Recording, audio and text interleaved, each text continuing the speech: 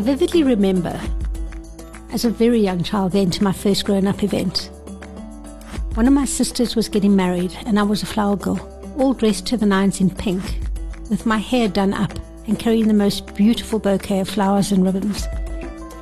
It was the most special day anyone could ever have asked for, and I was in heaven. The tables were groaning under the weight of the food. Guests were glamorous and elegantly attired. The scent of flowers filled the air, and everywhere I looked were decorations that could have been from a fairy tale.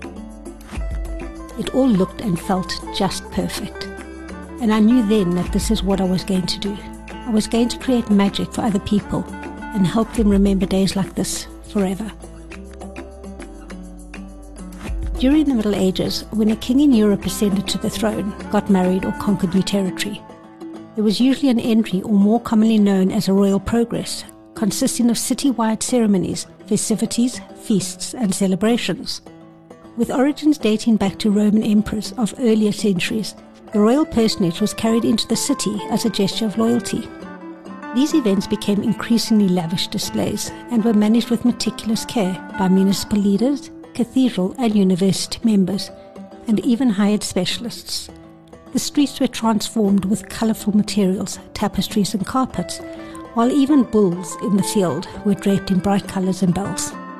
Fast forward 600 years to the first wedding I attended, and all the major occasions since, and it's clear that irrespective of time, place or culture, we humans still love to mark special occasions and celebrate with a damn good party. My name is Nikki Kennedy, and I get to help make people's dreams come true.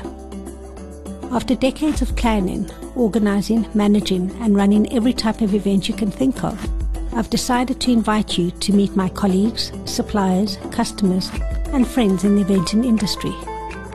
Welcome to the Broom in the Tree podcast, where you get to listen to my conversations with renowned experts in all aspects of event management, from menus to venues, decors to DJs, placemats to protocol, and seating to safety. My guests share with you their stories, their memories, their tips, tricks, and even some behind-the-scenes insights so that your next event, from a candlelit dinner to a wedding for thousands, creates beautiful memories.